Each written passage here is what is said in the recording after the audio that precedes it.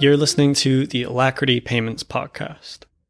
If it's your first time, you're probably not alone because this is actually our very first episode, as you can probably tell from the title. But I just want to say thank you for listening. Hopefully I can inform you, or at the very least, moderately entertain you.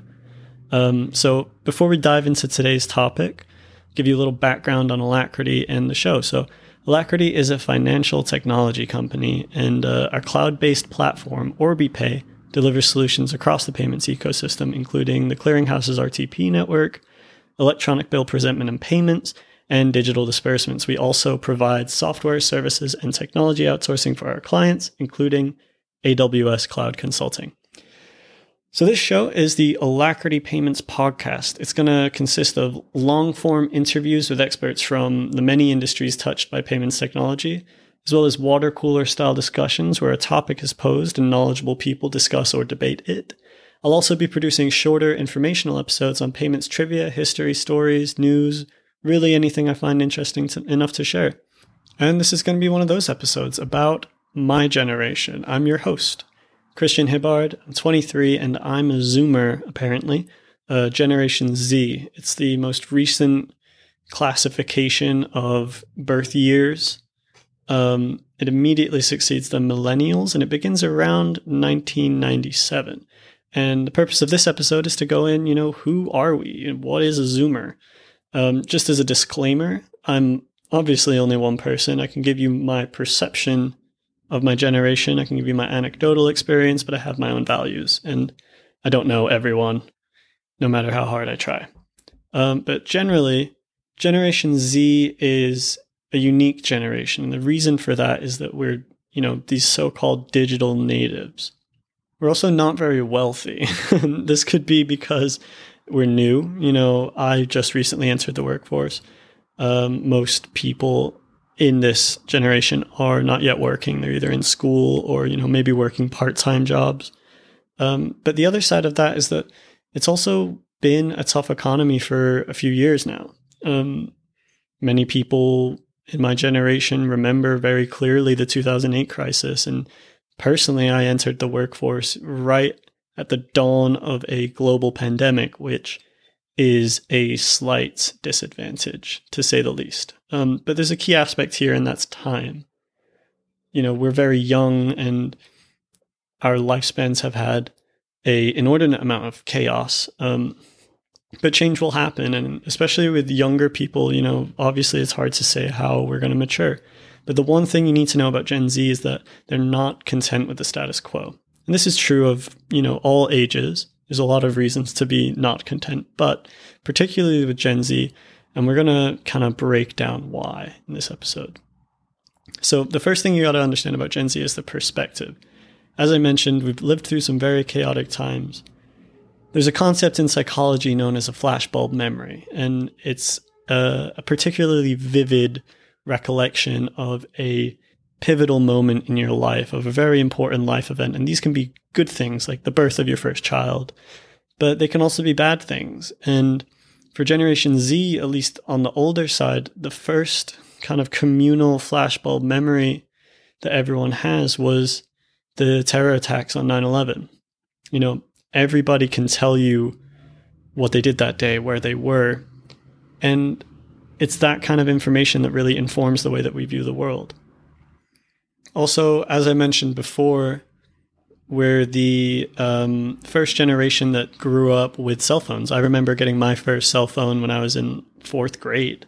And by the time I was in high school, I already had an Instagram, a Twitter, maybe a Facebook. I don't really recall, but we're fully connected. We don't remember the world before the proliferation of the internet. And what that means is we're a very niche generation. We have a lot of niche interests because the times that we were growing up in, if you had an interest in the fashion of the frontier or, 18th century Serbian politics, you could find a community that would support and encourage that interest, even if you live in a small town in the middle of nowhere or, don't have the opportunity to go to a university. So we have very strong opinions about the far from ideal world we live in, as well as the means to communicate those to everyone. And what this adds up to is like a unique internet culture. I want to share a tweet. Each day on Twitter, there is one main character. The goal is to never be it. Well, that means if you check Twitter and see that you're trending, maybe it's good, but it's probably bad. Maybe that comes down to the way that the social media platforms are designed. You know, it's really easy to get someone to interact with your content through outrage. But another big part of it is that Gen Z is just genuinely very opinionated, regardless of their beliefs. This is a generation to which ethics, design, and accessibility have never been more important. If you don't line up with the ethics, whatever they are, of Gen Z, there's a good chance they're going to switch out. You know, brand loyalty is very hard to win among young people today.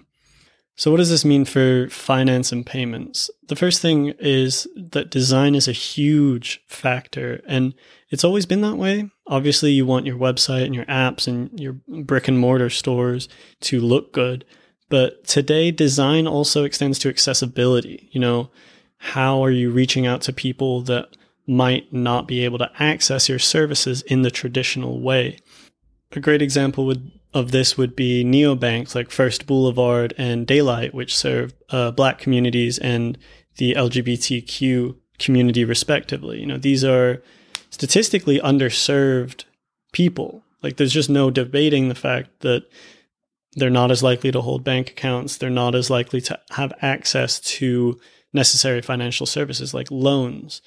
And, you know, these aren't new problems. They're old problems. What's new is the impetus for change, which is not to say that people haven't been making the effort historically, but you have this generation now for which whether or not your mobile app is accessible to people with disabilities, like that's a core issue that could dictate their brand loyalty. You know, another kind of runoff from this is that Zoomers tend to be very savvy with where they spend their money and the businesses they patronize. An example of this would be with sentiment around debt. American Banker reported that 23% of Zoomers think debt should be avoided at all costs, you know, including mortgage payments, auto loans, things that are traditionally like a normal part of your personal budget. Zoomers tend to be very averse to. And a lot of that's because we've seen what it's like to lose money, and we've seen just how chaotic the world could be. One last piece of information I want to share, just because I found it interesting and kind of confusing, is that apparently Zoomers like going to physical bank branches. And this doesn't really make sense to me, but I can offer my personal experience. When I first entered the workforce, I was going to my local bank branch 2 to 3 times a week, which is a lot for most people. But the reason I was going was because I was being paid in cash under the table at my first job, and obviously I couldn't just take a picture like you can with a check now. So maybe Zoomers prefer in-person interactions when it comes to opening accounts, or maybe they just, you know, like the free coffee at the branch. Who knows? Well, that's about all the time we have for today's episode. Thank you again for listening. This is not really a topic I can cover in under 10 minutes. There's so much to consider. People spend, you know, their entire lives researching this kind of thing.